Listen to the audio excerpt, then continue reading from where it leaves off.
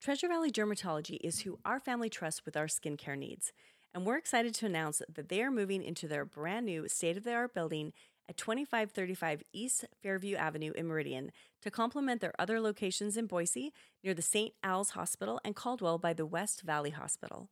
They offer a full complement of dermatology services including skin checks, care for eczema, psoriasis, warts, hair loss, skin cancer treatment, and cosmetic services like Botox, chemical peels, laser treatments, and medical-grade skincare for men and women. Treasure Valley Dermatology always has a policy that patients can see a physician at every visit if they choose, and they have both male and female physicians to keep you comfortable while supporting the health of your skin. Schedule your appointment by calling 208-SKIN-DOC or visit dermatologyboise.com.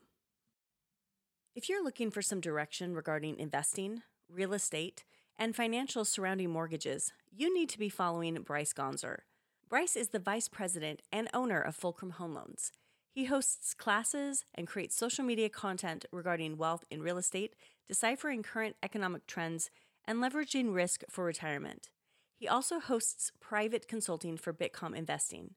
If you have questions or if you're ready to find the home loan that is best for you, reach out to Bryce_Gonzer on Instagram or find him at Fulcrum Home Loans.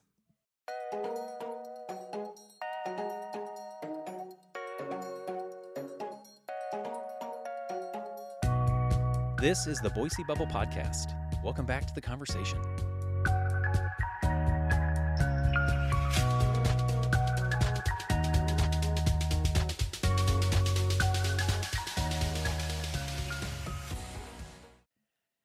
Welcome back to the podcast, everyone. I'm Shane Plummer.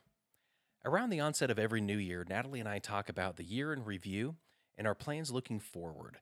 In this episode, I take the wheel and lay out my lofty plans for 2024. It feels a little awkward to talk so much about myself and my personal goals, but I don't let that stop me. The exercise of sharing my goals with my partner becomes a vehicle for talking about a list of important topics, such as healthy habits, shared household responsibilities, spousal support, equal ownership of romance, mental health, liberation and relinquishing control, the value of individual and couples therapy, healthy masculinity, intentional time with kids, acceptance of and planning for death, it's not as morbid as it sounds, and taking control of our quality of life in 2024. Yeah, we hit a lot of topics. More than anything, I hope that my energy for the new year and how I go about setting and achieving goals inspires you to move to action to take control of this year with hope and confidence. Even if a nerdy spreadsheet may not be the tool that would work for you, you can do great things, and we're here to help you with our ramblings. Happy New Year. We did a podcast episode back in quarter 3, and we were talking about some of our struggles. We committed to do some follow-up, and just because we were having a very hard time, and what are we going to do to make it better this year? And I came out of the holidays just itching to do something different and to feel better. I've been really gearing myself up psychologically for the new year and doing something, using it for an opportunity to make some resolutions and some goals. Yeah, so quarter 3, we did a podcast called, what was it? Something on fumes? Something about fumes. Yeah. I think we were just at our mental capacity and we're like, okay, we got to figure it out. Well, basically that we were struggling to support each other because we were both in a little bit of crisis, but then we also had some things happen, obviously, in the quarter that kind of changed the game a little bit because then I went into surgery very unexpectedly. Anyway, before we go into what we're going to do for the year. Sorry, I'm a little confused. What does that have to do with anything? Well, that things got worse before they got better, I guess I would say. But I think we had said that in the podcast, we would talk about how some of our goals for quarter 3, how that turned out. We talked about some of our goals for ourselves, how we were going to go on more walks. And anyway, do you want to do a summary at all about how quarter 3 or how quarter 4 went? Oh, it's funny. I just don't even think that I did much of anything. I think that we were good at taking walks. That was good. But then it just started getting dark so early, and I don't know. I just feel like I just was hanging on by my fingernails getting through the end of the year. But now I'm committed to action and intentionality as I go into this next few months. Okay, so that's kind of what you're seeing for this episode is like, let's move, instead of going back, Yeah. I don't want to think about the past. I just want to think about the future. I mean, I'll just say, I think we handled it well, even though we were feeling pretty low in general. I thought we got through the holidays. I think we did okay. Yeah, I think that we did great. And honestly, nobody wants to hear us complain. But people do like to hear about a resolution. I'm honestly full of energy. I went into the office this last week and just talking to people about, hey, how do you feel? It's a new year. And every time they asked me, I said, I am so energetic. I feel great. One of the first things that I did this past week is I sat down and I cracked out my old nerdy goal spreadsheet for the year, and where I track all my goals in the different areas of my life, and I filled it out, and it was so energizing. I did this exercise. I was looking at it. My first file was back in 2020. It's crazy. I had no idea at the time what 2020 was going to become, but I got so much stuff done that year. Like, I look back at what I accomplished just by writing it down. It was an amazing year. And I think I did it the next year, but I've just kind of consistently gotten a little bit more lax. But this year I cracked it open again, and just the action of writing it down, thinking about what I wanted to focus on, and making like a mini plan for each one, it was awesome. I feel great. Did you do a little vision board like you did the last time? I did, but I haven't turned it into like an actual vision board. Yeah, you're really into that. It was like I love it, Pinteresty and yeah. But I don't know how. I don't know. I gotta outsource that. Maybe somebody can help me get it onto an iPhone screen. I can do that. Like that's kind Oh, of really? Great. Yeah, totally. Yeah, if you I'll send need you the someone photos. to make phone content, I could probably do that. All right. So what I wanted to do, just for accountability with you as my partner, and we're talking about supporting each other. How do we support each other coming into this next year? I thought that I'd share with you my goals and kind of what I'm focused on. That's true, and it was interesting because we kept on stopping the conversations that were naturally happening between the two of us, and we're like, let's wait, because we keep on like talking about the things we want to talk on the podcast, and then we don't talk about the podcast because we've already had the good conversation. So I haven't heard any of your goals. Yeah, this is new. All right, are you ready? I am so excited to hear about your goals. And then I'd love to hear about yours and how I can support you this year. Oh, some assumptions. I think I know. You've made some assumptions about me this year. I'm sure that you've written them all down, right? You've already got your plans. I've written down every one that I have, for sure. All right, well then I'm excited to hear them. Okay, let's hear you. My theme this year is healthy habits. I want to achieve personal peace, create opportunities, and make a positive outward influence by establishing and maintaining healthy habits. Wow. So you have this is like a I have mission. a theme, then I have a description, and then I have the different areas of my life that are important to me. And so the different areas are fitness, mental health, relationships, professional, being a father, personal, and then financial. Oh, wow. Okay. So let's go. I want to Because that's kind of how I break down my goals is what are the different areas of my life that feel important, that feel like I need some kind of attention and focus, and then I get specific in those areas. All right, let's hear it. Fitness. I'm going to get and stay mountain fit. Mountain fit? Mountain fit. I was lazy this last year. I didn't get up into the mountains as often as I wanted to, and I felt emotionally and psychologically and physically like I felt the lack of not going there. To be fair, you weren't lazy, though. You just had situations that didn't allow you to get into the mountains. Yeah, I had to choose to spend my time elsewhere. But I feel it, and I feel this longing. And this longing is what's going to get me into the garage and into the gym and doing something on a consistent basis. So, do you have goals of what that is? Have you put that down, or is it more? Well, yes, I do. In fact, let me look at my spreadsheet and go to my fitness tab. All right, this is how I break it out. I've literally never made a spreadsheet in my life, and you have it on your phone. All right, so get and stay mountain fit. This is how I make it a SMART goal, and I'm a proponent of What's SMART a SMART goals. goal? It's got to be specific, measurable, achievable, realistic, and timely. Why are you laughing? Everybody in the world knows what a SMART goal is. No, they don't. Did you? Which book did you get that one from? I don't know, a million. Okay, Pick I've one, read most of the books. Close your eyes and throw a rock in a library, and you'll hit a book that talks about SMART goals. Well, I've read most of the books that you've read, so I was just wondering. Okay, so your SMART goals sound super cool. Okay. Enneagram 1. So this is how I break down my SMART goal. Easily carry 50 pounds, 5 miles, out and back on an outdoor activity by May 12th, and again monthly through October. So by May 12th, 50 pounds on my back going in and out 5 miles has got to feel easily manageable. Why'd you pick May 12th? I picked May 12th because that's when I see things thawing out up in the mountains, where I can actually get up and maybe take my first deep mountain trip. Is it also because it couldn't be May 11th? Oh, I didn't even think about that. Maybe I should have thought about that. That's our anniversary. Yeah. Anyway, that's one. The other part of my fitness goal, people are going to get bored listening to my goals, but too late. If you're bored, turn the podcast off, I guess. Create a family. We're in a no F's mood tonight for sure. My second goal, and I only have 2, max 3 goals per area of focus. So and my second like one, less smart. Yeah, like well, I just didn't want to take on too much. Mm-hmm. I mean, already I got 7 areas and 2 things each. That's a lot to focus on, Mm-hmm. but that's okay. Okay, so what am I doing for that first one? So for the first one, I break it out into steps.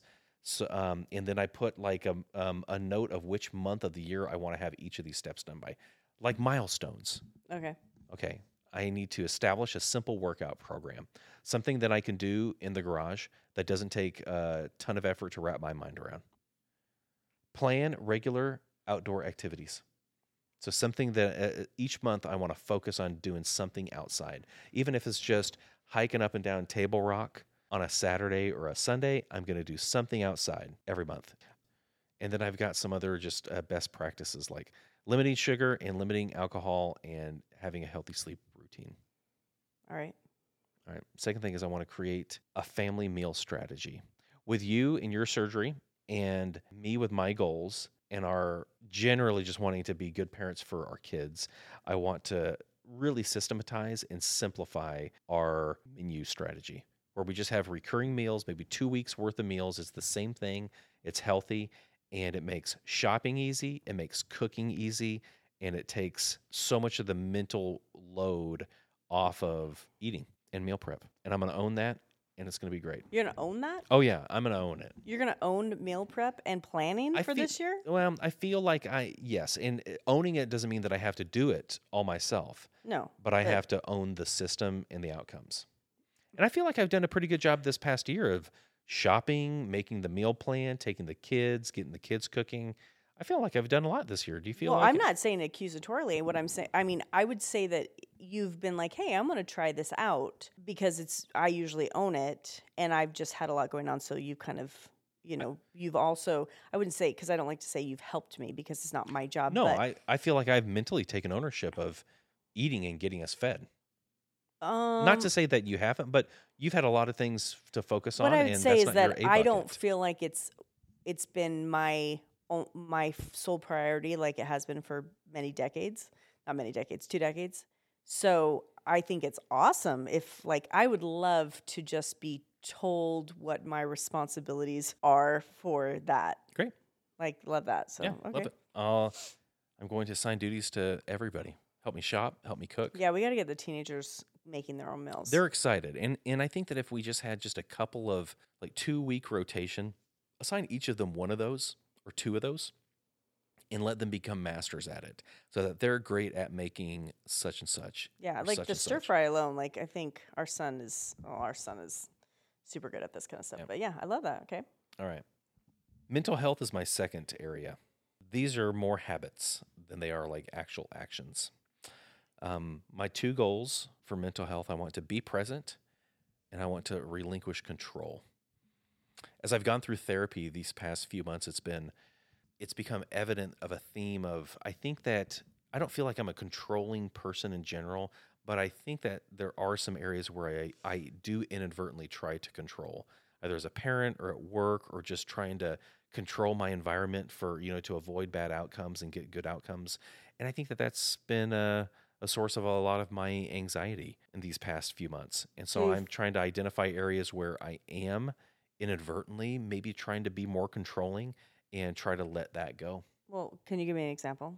I think because I don't see that so much on my side, I would not call you a control freak in any way. No, I don't think so. But I do think in my mind, when I feel frustration, sometimes with people or circumstances, I'm starting to chase some of that down, that it has its roots in a desire to control.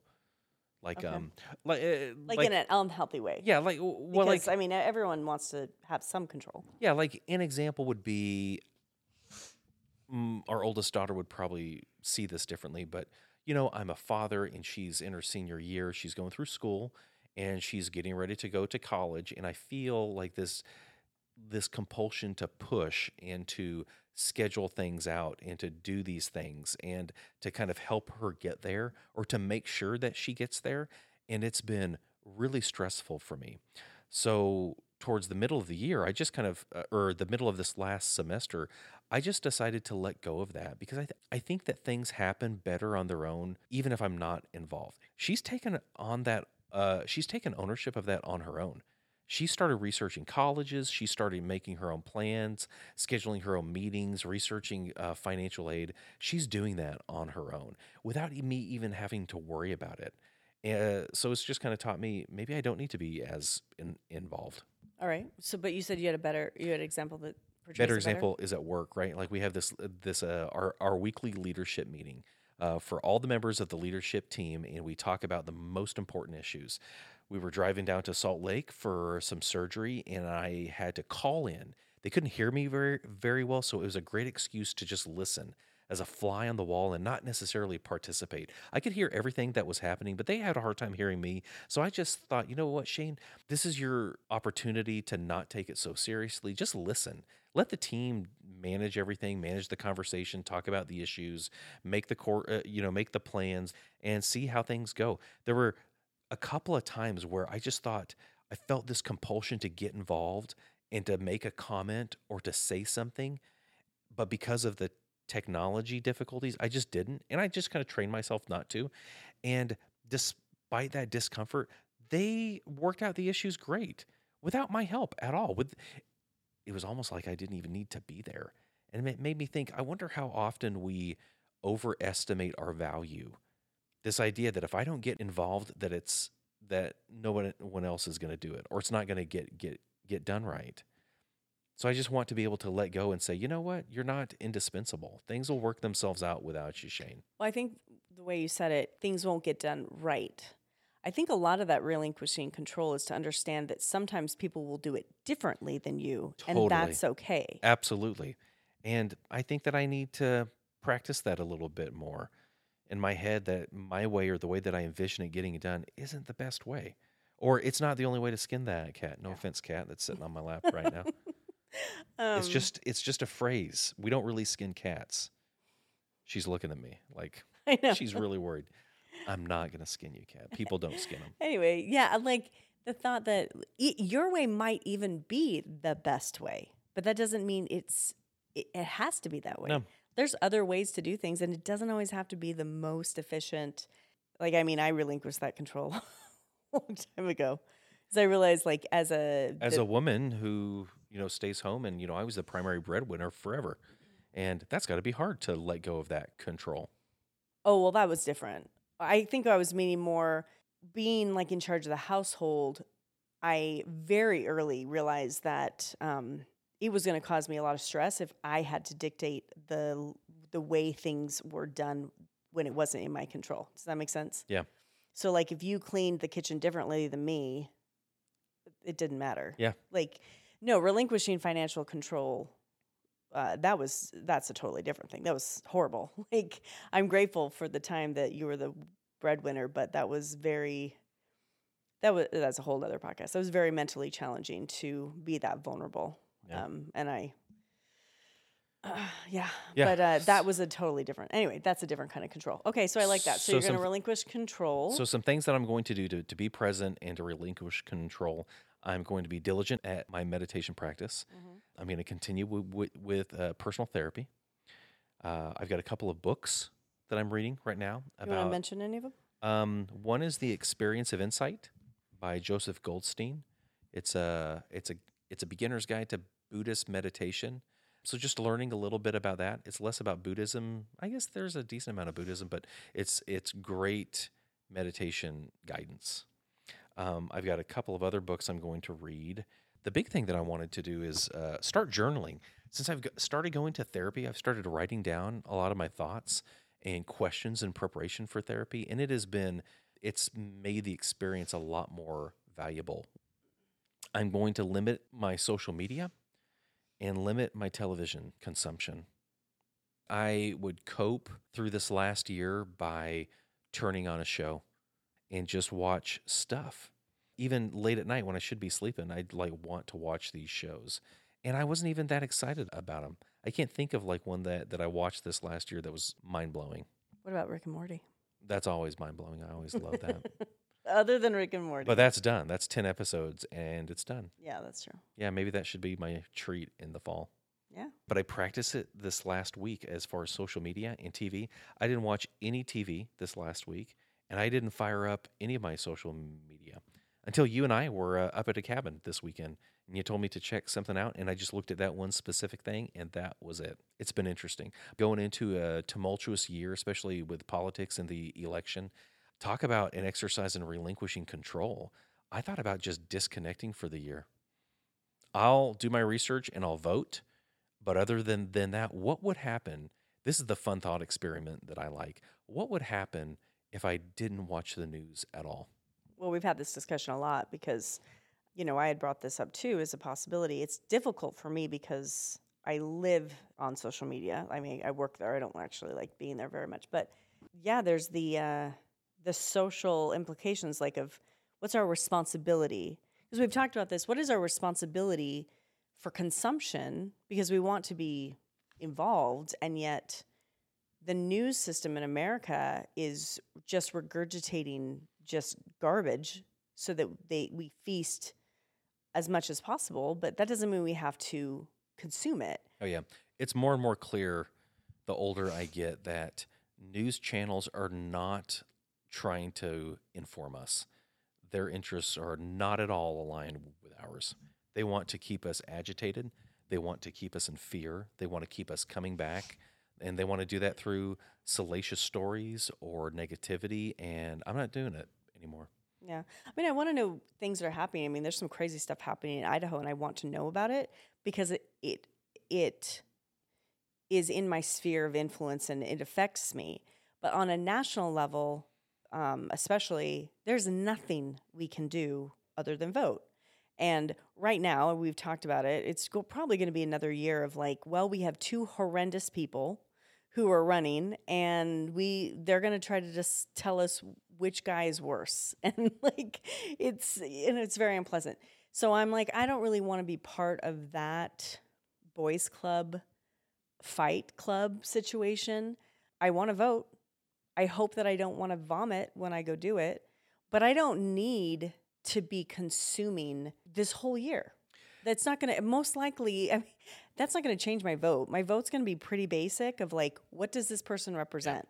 If I let that get into my head, then I'm going to lose sight of the fact that I don't have a lot of control over any of these big national issues or big national topics. And in fact, it's probably going to lead to me being a lot more divisive and kind of being more of a jerk to people around me.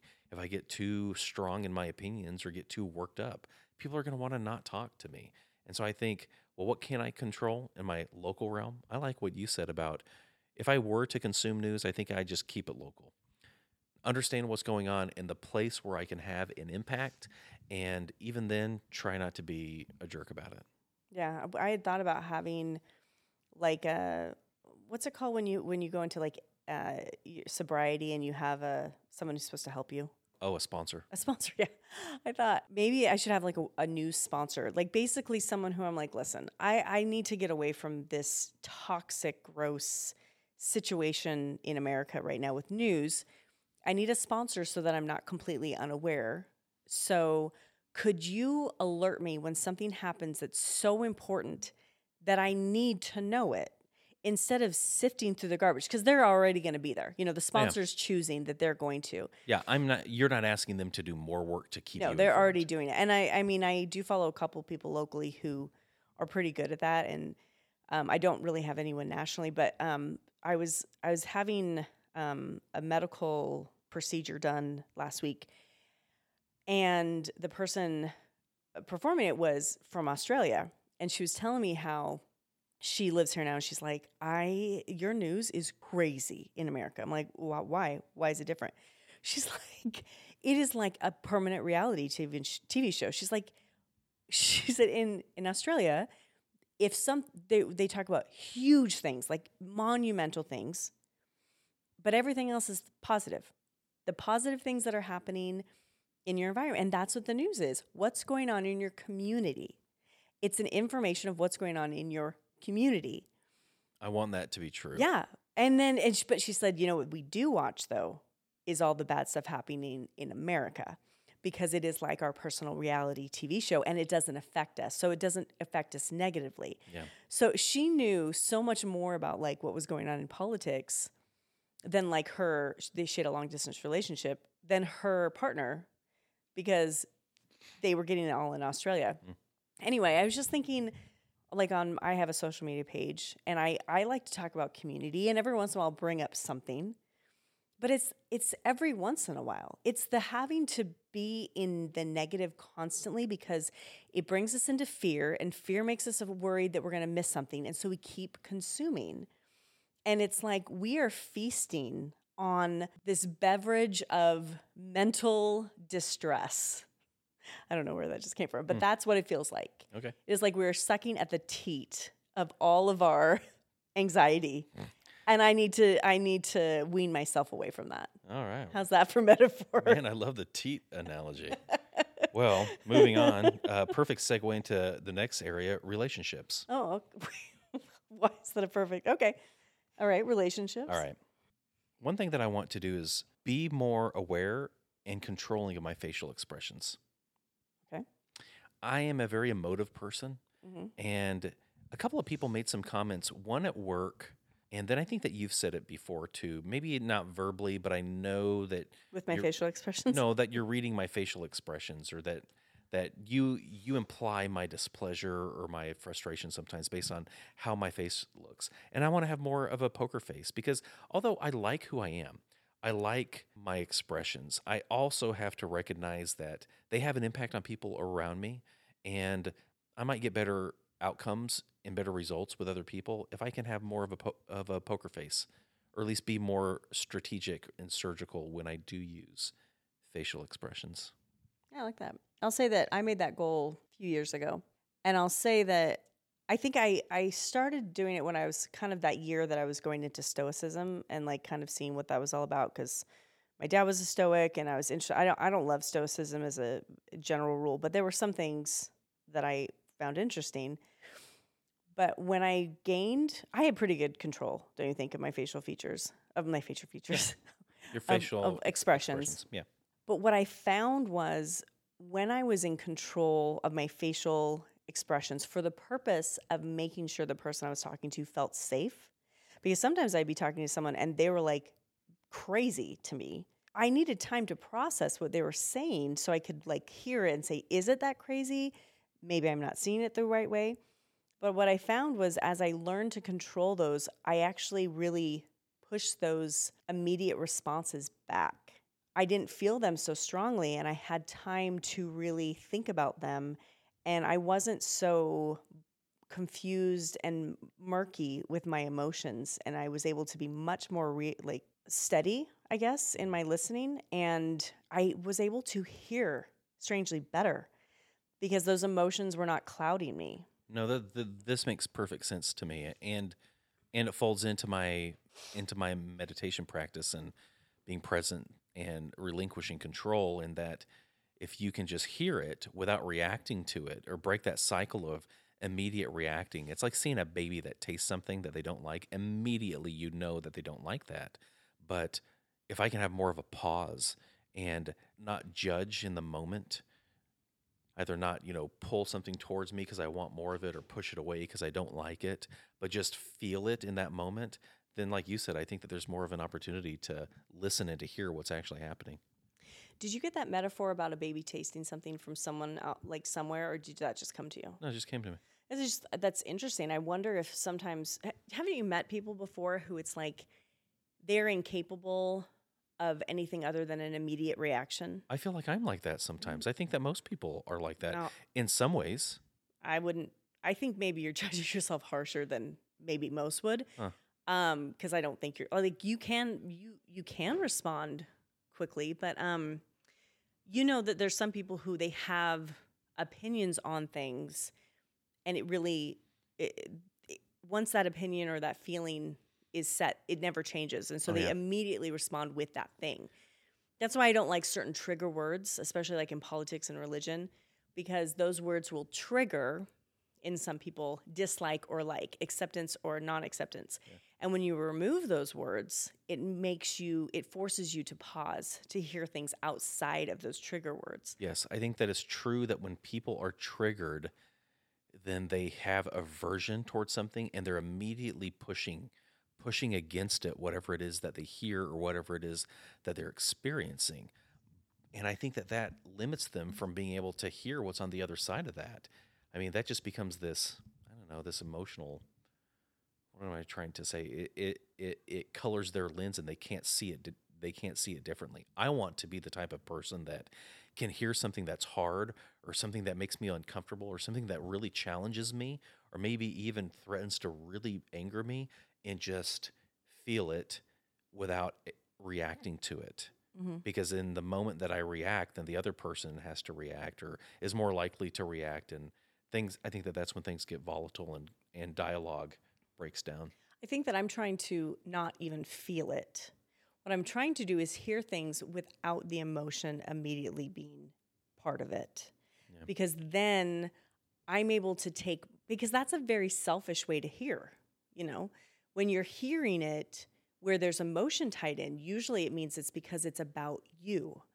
And if I can hear someone speak, and we've talked about that in our relationship too, if you can hear someone speak without it being about you and about it being colored by, your perception of the world, that's when you hear things. That's why people love therapists, because therapists aren't listening through their lens. Yeah. So therapist has no baggage. They can just hear anything that you tell them and they don't react. And you're able to tell them more and more because they just hear it without judgment. But they are judging, but they're able to separate themselves. Yeah. I think that's why it's hard sometimes with the people you love the most to be the safe person for them because of so much baggage that comes with it. For my facial expressions, I want to get accountability partners, somebody at work, somebody at home, and one of my friends, and ask them for regular feedback. Give them permission to give me feedback of when I'm negatively emotive. Who's your person at home? Well, I figured that I'd conscript you or Lydia. Oh, okay. One of the two. I just wonder if I'm the right person to do that because... I actually thought about that, and I thought, no, you might be too close. But I think that telling you the goal, like verbalizing the goal, you're aware that I'm trying to do it. Yeah, that's kind of implicit permission to tell me when I am. But yeah. I think that Lydia would be a great one, too. I think because just the thought of saying, let's say we're in like a really heated argument, and I'm like, oh, just so you know, you're emoting. I can see that. Yeah, like I don't want to use that as a weapon. Why wouldn't I? Would never. This is an area where I have 3 in relationships. My second one is it's more goal oriented. I'm going to book our anniversary trip for 2025.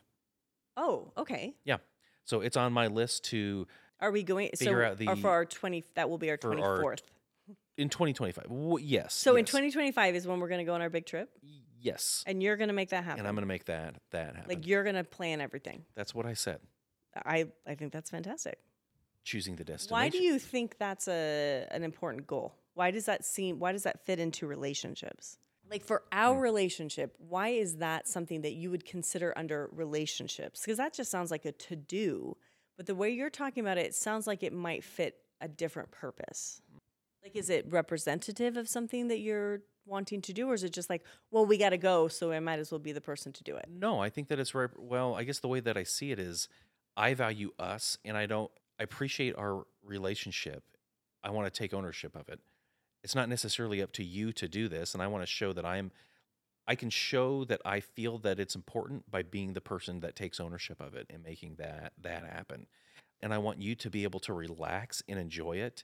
And that's almost like my contribution, that if I plan it and I take the burden of all the stuff that has to do with planning a big trip, I want to let you enjoy it and to be able to just show up and have fun. So it's like a gift to me. Just your, I guess it's I want you to have the best experience possible. that I sounds guess like a gift to me, but it's like an investment in our relationship that's very tangible. Sure. I don't know. Maybe Maybe I'm I'm not splitting hairs on analyzing. semantics, but yeah, I want you to have the best time possible. Well, thank you. And I'm so excited for I that. will take control of that, and I'm going to get us to our destination. Cool. Yeah. The third one is I want to start couples therapy. Yeah, you've said this before. And so in January and February, I will identify a therapist, and then I'd like to try it one session per month for the rest of the year, just to try it. All right. Maybe we'll work out great, maybe a train wreck, but let's at least try it. But I love the idea. Like, we have several friends that have recently been married that were doing couples therapy. I think that one said 6 months before Well, they Katie got Williams married. from Traveling Spud on our podcast That's was right. talking about that they did preemptive therapy. Yeah, and we have another couple friend that was doing therapy before they got married. I love that idea that to have therapy long before there are issues, just for maintenance, to be able to create healthy dialogue tools and a space to talk about things. I'm fascinated by that, so I want Okay. to invest in Can that. I dig into that a little Sure. bit? So you presented it as in just preemptive, but let's be honest. There's reasons that you want to go. I think you have specific things you'd like to discuss. Is there anything that you would see as being successful if we had better control of through therapy? Can you say that a different way? What's your goal? What does success look like for you specifically in resolving something in our relationship? What specifically? Because the reason I say this is you have brought up wanting to go to couples therapy over the years, always at a specific time, which is when we're fighting. Yeah. Which would indicate there's a reason, there's something that triggers in your mind, we need help with this thing. Sure. And the reason I've been like, sure, let's do it, is because it's felt like, for me, you were handing me a chore. But since you kept bringing it up, I was like, I'm happy to go. But if it's important to you, then you'll make it happen. Because as a woman, I started identifying that this happens to women a lot, is that they're handed chores to take care of. And I was like, I'm not going to take this on. You're presenting it. You want to go to couples therapy. Yeah. What is the thing that we would not be doing anymore in fighting, or what would not be happening anymore? I think that we have recurring topics. There are topics that continue to come up and that they continue to result in hurt feelings or misunderstanding and tension, which leads me to believe that because we're not getting different results, we keep getting the same result and we're not making progress, we could benefit from some help in getting over those. So success would be maybe resolving some of these recurring issues that keep popping up as topics of some of our most heated discussions. Okay. Or to talk about them better, or to talk about them in a way that don't result in such heat. Are there any you want to mention specifically? No. Okay. Because honestly, even as I'm thinking about it, I'm like, I don't really know, because I think they mean something different to you. And I think, very possibly. I think that's why you want to go to couples therapy, because there's literally nothing in my mind that I'm like, oh yeah, we need help with this. Because I think for me, it's more like we've been married so long, and our conversations are good. Like we communicate relatively well. And so I feel like we've kind of gone to the point where now we have some just core differences to our core. Everyone's different in some ways, and we've gotten down to like past so much, and now we're at core differences. And it's like, I think we're just different, and we try to hear each other, but there's a couple, or whatever, there's things that we're like, we're not going to agree on this. And so I wonder if you're hoping that I will change my mind. And as I'm saying this, I can't even think what those things are at the moment.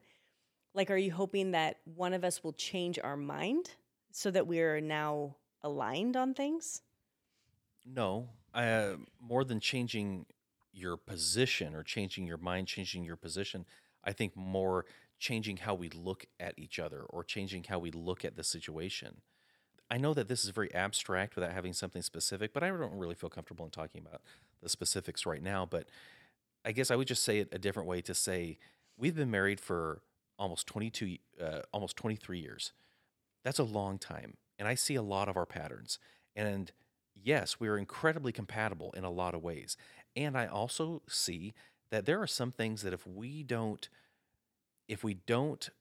find some healthier tools now to make some small adjustments, they have the potential to become bigger issues in the future, extrapolated over the next 10, 15, the next 20 years. And I like to deal with those now as opposed to doing serious work later on. And so when we go to therapy, are you going to be like, okay, this is because like I'm just going in because you like, do I to my core think we need therapy? Not really. But if you want to go, I'm super happy to invest and I will be there fully present. I think just because I've been around enough couples and seen how they speak, and I'm like, I feel like we seem like graduates on a lot of things. So I'm wondering, are we going to go into therapy and then all of a sudden you're going to be like, this is what I want to discuss because this is what, or are you just going to kind of meander and see what happens and see what, because though we did do we've gone to therapy kind of different. We went, I thought it was funny, we went to like an Enneagram therapy just for fun because Shane's an Enneagram 1, I'm an Enneagram 3. So we did like a therapy with Gina Gomez, who's local, and she's a Enneagram specialist. At the very end, we started having like a little bit of tension, like we were actually talking about something. And she's like, oh, okay. She's like, I was starting to think you guys were like too perfect as a couple. Like, and we're not. But the thing is we have so many communication tools that I think on paper we would appear to be quite capable of handling anything on our own. So I'm like, are we going to go for sessions on sessions until we finally meander into a place where it's like, oh, here we are? Or are you just going to like present it and be like, hey, Mrs. Therapist, well, this is what I want to discuss. Both. Okay. Both. I suspect that we have not been perfect at developing the tools that are most useful, that we haven't naturally discovered on our own, all of the tools that are the most useful or helpful in a relationship. Really? Yeah, I think that we've discovered what we know. You laugh, and yet you're skeptical about that just therapy. Sounds like I'm not skeptical with therapy. It's just more like, do we have to be perfect? No, we don't have to be perfect. But if there were, I'm not saying I don't want to go. I'm just interested in how you're seeing it. Okay, and that's absolutely fair. My parents didn't teach me about finances. They taught me about budgeting. They taught me about living within my means, but that was it. They didn't teach me about investment. They didn't teach me about retirement. They didn't teach me about any of those things. I know to my core that there are so many things that I just haven't learned that are out there and probably common knowledge to a lot of people that have given them so much freedom that I simply haven't known because they weren't in my path. I didn't come across them. And I suspect that I know that the same is true for my personal development. I absolutely know that there are some basic things out there that I just haven't learned. And in some ways, I'm a total derp. And therapy can help me to discover what those things are and make them better. And I am absolutely sure that in a relationship, there's some things that we just haven't known. We don't know what we don't know. What if a therapist said, "Hey, here's a basic tool that you might find helpful," and we have some conversation, and it ends up being incredibly helpful. I want to be open to that. Yeah, I think that's great.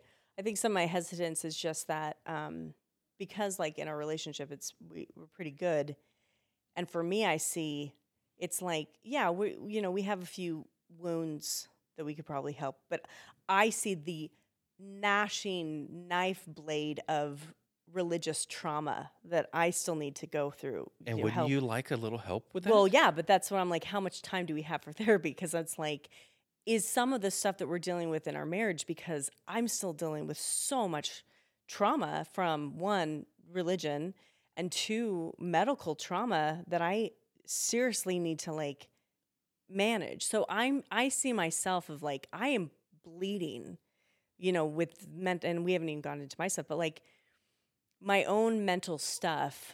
So then I think how much of some of our struggles in our relationship is because I am open wounds right now. Yes. And so it's like, and that's why I love that you're going to therapy, but it's like, so I know I need to. It's just the even thought of of addressing how bad all that was is scary. So I just haven't done it yet, and so it's like, okay, yeah, we could do couples therapy, but then I'm like, do I want my stuff to come up with dealing with a religious stuff or whatever? Do I have that in enough control that doesn't bleed in to the religion or the conversation with as a couple? So I think that it's good to try it. I don't want to bogart the stuff, because it's like, I seriously think if I went into therapy, even as a couple, I'd want to focus on you and I, but it's like, let's talk about what actually is hurts. And that might open the door to say, okay, Natalie, you've got some things to work on in your own life. Hey, let's find a personal therapist for you. And then let's also do some couples therapy where you can be working on you, I can be working on me, and then we can come together and work. Yeah, it just sounds like a lot of therapy. I think it's almost overwhelming, because it's like, yes, of course I always want to work on a relationship, but I'm still dealing with knife wounds. And sure. Well, and so there's just, I think I feel still very weakened in so many of those things. It's like, okay, because it's not like I'm ignoring our relationship. We invest heavily in our relationship.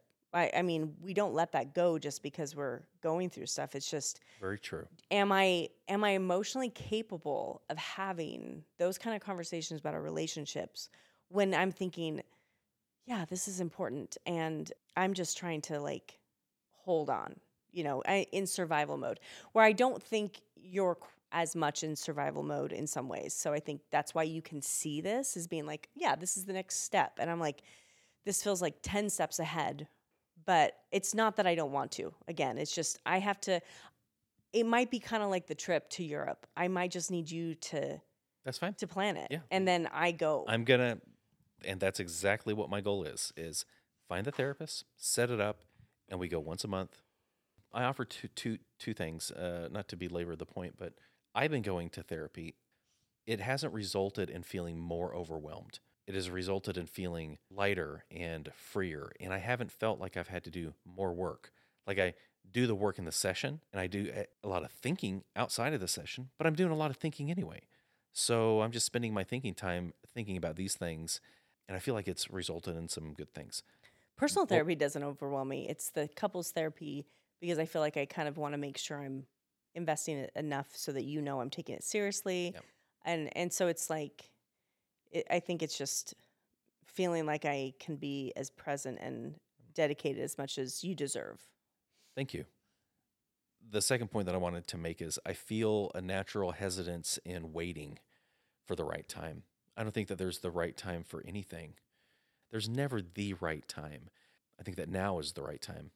And let's just try it out. Yeah, you've said that a lot, that you're tired of waiting for people to tell you when you can be happy, or when you... Yeah. I think we're both aligned that we don't want to wait for anyone else's timeline. Yeah, that was one of my major issues with... That is one of my major issues with religion, is putting your faith and hope in the next life to be happy. That, deal and endure to the end with whatever you have to deal with in this life, and in the next life, it's all going to be made right. I don't like the idea of having to wait to be happy. All right, I'll zip through these next couple. In my professional, I'm going to establish a men's group. I'm going to begin a men's support group and hold sessions by July. I've toyed around with this idea with my closest friends for years about the feeling of my personal mission is to help men as they're navigating the changes that they naturally go through in middle age, to do so in a healthy way and avert personal disaster, and to lean on each other as men to support each other to have a healthy masculinity. I am committed to doing that. I haven't made the overt steps that I want to, the direct steps to make something like this happen, and I'm going to do it this year. I'm going to keep it simple and see where things go. Yeah, we've talked a lot about the possibility of this. What does averting disaster mean? The most cliche way to call it is the midlife crisis. I'm just wondering if you use that, because I have noticed that you don't like that term. What? Midlife crisis. I've noticed that, like, I because think your facial features would just, like, right now show it. Like, no, they even, don't. no, even I'm keeping poker face right I now. know. Well, you said, I'm just saying, when you say midlife crisis, you get a look, and that's why I've just always assumed you don't like that term. Because I think that midlife crisis is such a cliche term. It gives people permission to write it off as, oh, it's the midlife life Kind of like what we were talking crisis. about before. It's just like you just respond to it and disregard. Yeah. He's having Well, a, and we all have he's, definitions of those things, and it's like, oh, you mean sports car and girlfriend? yeah. Like, Oh, he's having a midlife crisis. That explains it. No, what's more likely, I mean, it might be he's having an existential crisis with his spirituality and he doesn't know how to handle that and he's having to rewrite and the way that he sees the world and his place in it or oh, he's realizing that this script that he's followed from society to be the breadwinner in his family and to be these certain ways hasn't resulted in personal fulfillment and satisfaction and so he's acting out in trying to find purpose and meaning, but he's doing it in unhealthy ways, or he doesn't feel like a midlife crisis is it's a midlife crisis to me is the equivalent of what you've told me. Like a lot of men when they get divorced and the ridiculous response as to why, oh, she went crazy. They just say she went crazy. How insulting is that to just label it she went crazy? There's always a deeper explanation to it, and I think that merits discussion and a safe place to have those discussions. And then the midlife crisis is another one of those. well, I like your term, avoiding disaster. I think that there is a better word because as we've hit middle age, there is a time when you start to question. You either double down, society is giving me what I want, I'm going to stick to that T. Or why am I doing this? Why am I with this person? Why am I with this job? Why am I part of this organization? You're going to come to that position. There's something about this time of life. And it is true because women navigate it communally much better, I think, than men do. Men don't have the same, a lot of them just don't have emotional tools to be able to lean on each other for experience. Men can be each other's best allies and best resources. But the way that, I don't know, life in general for the history of humanity has been shaped is that we are so competitive and that does not lend to supportiveness. I'm kind of rambling, but men just don't rely on each other and open up to each other often because we don't see each other as safe. But if you can create safety and earn that trust and help each other out, I think that we can be better as a gender and better individually. And I want to help with that. You think that men don't do that because they don't feel safe?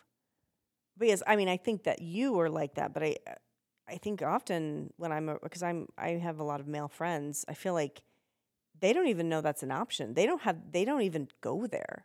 Like emotionally, I don't even if they found a safe person, I don't know if necessarily they would want to get all emotional or. I'm not saying that I want to create a cry fest. That would be weird. You don't cry, so. The simplest way to say it is I have had probably 3 amazing best friends that have been so critical at this transitional time of my life, midlife, to help me navigate things that could have absolutely imploded my life if I didn't have them to help me work through these things. And because I trusted them so much, I was able to talk about things with them that I haven't been able to talk about with anybody else. And being open like that and being willing to be vulnerable with people that are safe and generous and focused on self-improvement, it's helped me to be a better person. And I want other people to have that. And a lot of guys, they have no idea where to find that or how to cultivate those relationships where they can get all those great outcomes. And I think that my group can help with that too. I'm friends with some amazing men. When you say that it helped you, did you say your personal implosion? What do you think would have happened had you not had, what would have been the negatives had you not had these friends? I don't know. I mean, who's to say what could have been? But I mean, if you think about the things that you was risky. I could see our marriage. I could see my relationship with my kids. I could see my relationship at work with a job. I could see just my own mental health of being angry all the time or being confused. Yeah, there are always so many ways and so many areas in your life that could go awry or go better if you have the right resources, or they could go terrible if you don't have any resources. I'm excited about that. Does that sound surprising to you that if I say I can absolutely see how having my friends has helped me to be a better man and a better father? No, just the way that you phrased it, it sounded like you had some thoughts on maybe specifics instead of being a little more just life in general. I'm not always thinking about me and my personal situation, but I'm looking out there in the world and just 1 degree of separation away from me. Man, there are people whose lives are imploding left and right. Like it's a freaking war zone out there. Hmm. Divorce is so rampant and so common statistically. And honestly, I mean this in the best way, after being married for 22 years, I get it. Marriage is hard. And It takes so much work. divorce is great. Just we're saying, like I'm not saying that divorce divorce is can bad. be Sometimes it is the best the thing. most amazing Yes. blessing. But We've seen that a lot. but I think that it can be averted and people can have wonderful relationships if they have the right tools. Therapy is one of those, right? We just talked about therapy, but also having a great support network that helps you to be a better person. I think that that's another tool also. Mm. Anyway, I want that. I'm glad. I That's think that's that's uh I that's think what I want to that's do very professionally. aligned with you. And you want to do you want to do it professionally? Like, do you want to No, do no, it? no. I No, just want to start but what holding I'm meaning, the it has meetings nothing to do with your current job. This is separate. separate, Okay. separate. Yep, that's personal mission. In the realms of being a father, I want to have regular bi-monthly outings with each child. Last year, it got Bi-monthly? every other month. Okay. Last year, it was too overwhelming when I had in my mind the goal to take all 3 kids out on a daddy-daughter date or a father-son night once a month. It was Yeah, just that too much. it ends up being a lot. You can't do that. Well, But it's every week, I think that I can do it basically. every other month. Because especially because we also date. That's a habit that will result in a much stronger relationship with me and each of them. And Mhm. they're all 3 of them are in such critical junctures of their life. Our oldest is getting ready to graduate high school and go to college and become an adult. Our middle is getting ready to go into high school. That's influential. And our youngest is getting ready to go into middle school. So they're all at these junctures that I think that this will be good for everybody. Personally, I want to finally get my sleeve tattoo. I'm going to get my Yeah. first sleeve. Hmm. I've been talking about it for a couple of years and I haven't done it, and I'm going to do it. And then I want to create, this sounds morbid, but I want to create a death preparation plan by the end of the year.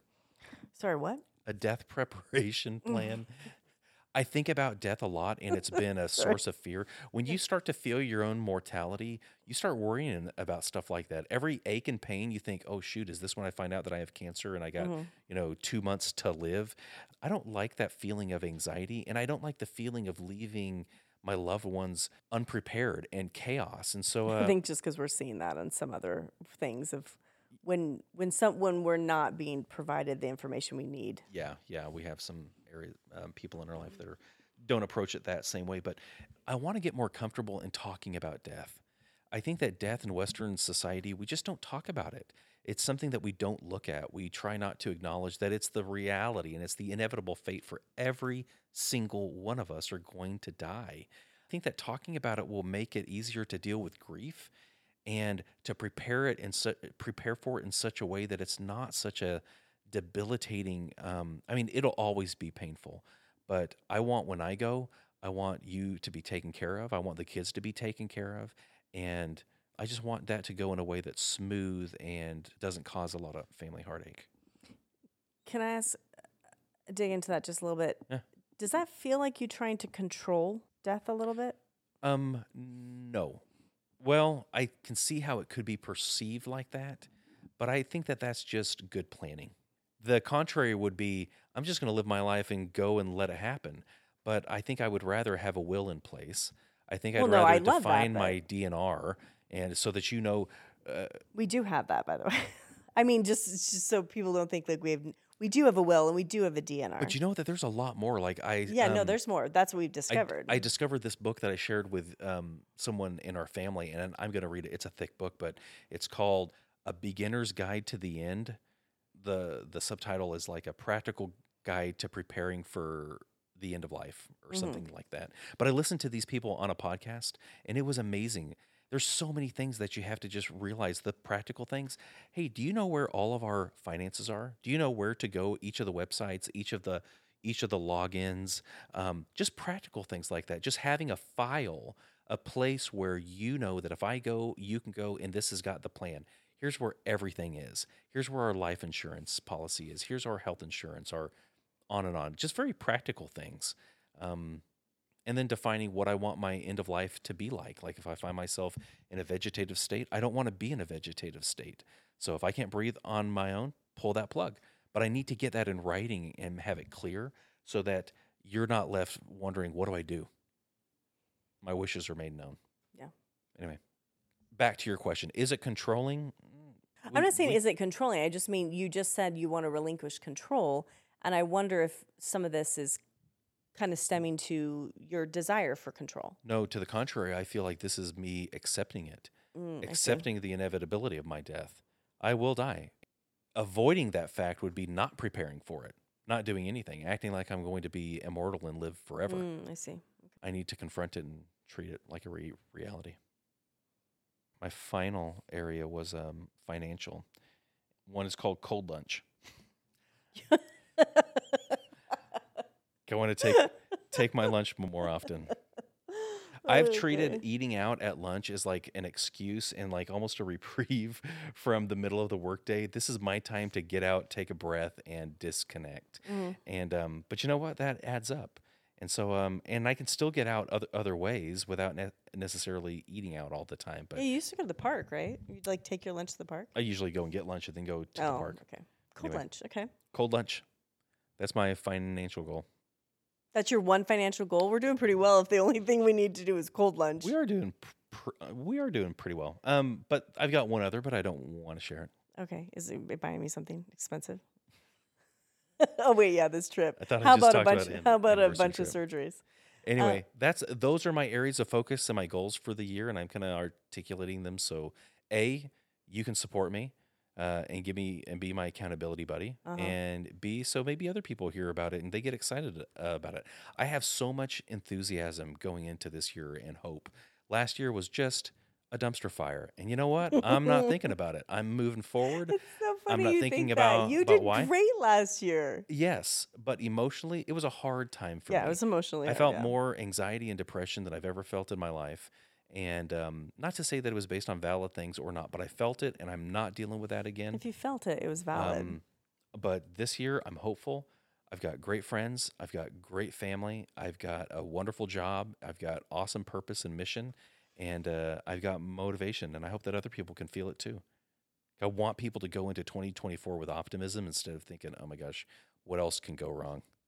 What were you talking to me about before about 2 locust species being birthed this year at the same time and eating the world Cicadas. or something? I'm 2 just species saying, of cicadas. I don't know. After monster hornets, or whatever they were called, murder hornets. It's There's like, something every single year that is gonna that pops up, and every time I think, oh my gosh, what else? And there's always something else that's out of my control. I'm gonna find peace by focusing on what is in my control, and the biggest thing is my habits. all right. Well, thank you for sharing. We didn't even have time to talk about yours. What are you thinking about this year? I'm gonna drink more water. Sweet. I support you in this. That's awesome. All right. Well, happy 24. 2024. We're off to an awesome start. It's gonna be good. Let's rely It's not, you know on what? each other. It's not going to be good. In a lot of ways, it's going to be total crap because we're in a weird dumpster fire. In this, I don't like this attitude. Hey, what I'm saying is, we don't have to. We can have a bubble around ourselves of what we can control. We can make our homes a safe place. We can make our evenings a place of rest and respite. We can turn off the screens. We can be surrounded by people who are safe. We can leave people who are not. I think in the last 4 years, we have learned that if we walk out into the world and we open ourselves up to what there is, it leads to anxiety and depression and fear. I have one life to live. I don't need to accept that narrative. What I want is to enjoy the cold water that comes out of the tap and I drink it. And I want to make food for my family and I want to eat it. And I want to take a walk and breathe this very clear air that we have. And I want to read books that I like and I want to laugh with my friends. I'm done with the weird cyclone of chaos that we find ourselves in, this weird time of life that we happen to be on the planet. I'm not allowing that toxicity to penetrate anymore. I am going to be happy because I get to be here right now. I get to be here with you. And I have these children. I have friends. I have a cool job that I might just throw in the garbage one day because it's not healthy in some ways. But I'm done letting someone else and someone else's narrative tell me how to live and get in the way of you being happy now or peaceful now. I'm going to be happy and I'm going to be peaceful. Yep. And I really also was going to tell you I want to go to couples therapy. I support this goal. Let's do it. All right. Great awesome. idea. Okay. All right. Thanks for listening. This is the Boise Bubble Podcast. Please subscribe to our podcast and leave a 5-star review. Follow us on Instagram at the Boise Bubble, and for more information about our community, follow at Hello Meridian. See you next time.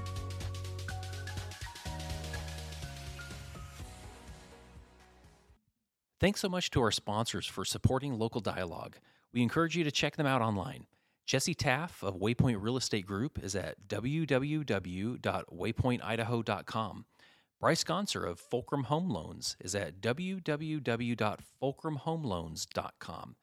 And Dr. Dustin Portella of Treasure Valley Dermatology can be found at www.dermatologyboise.com and on Instagram at drdustinportella.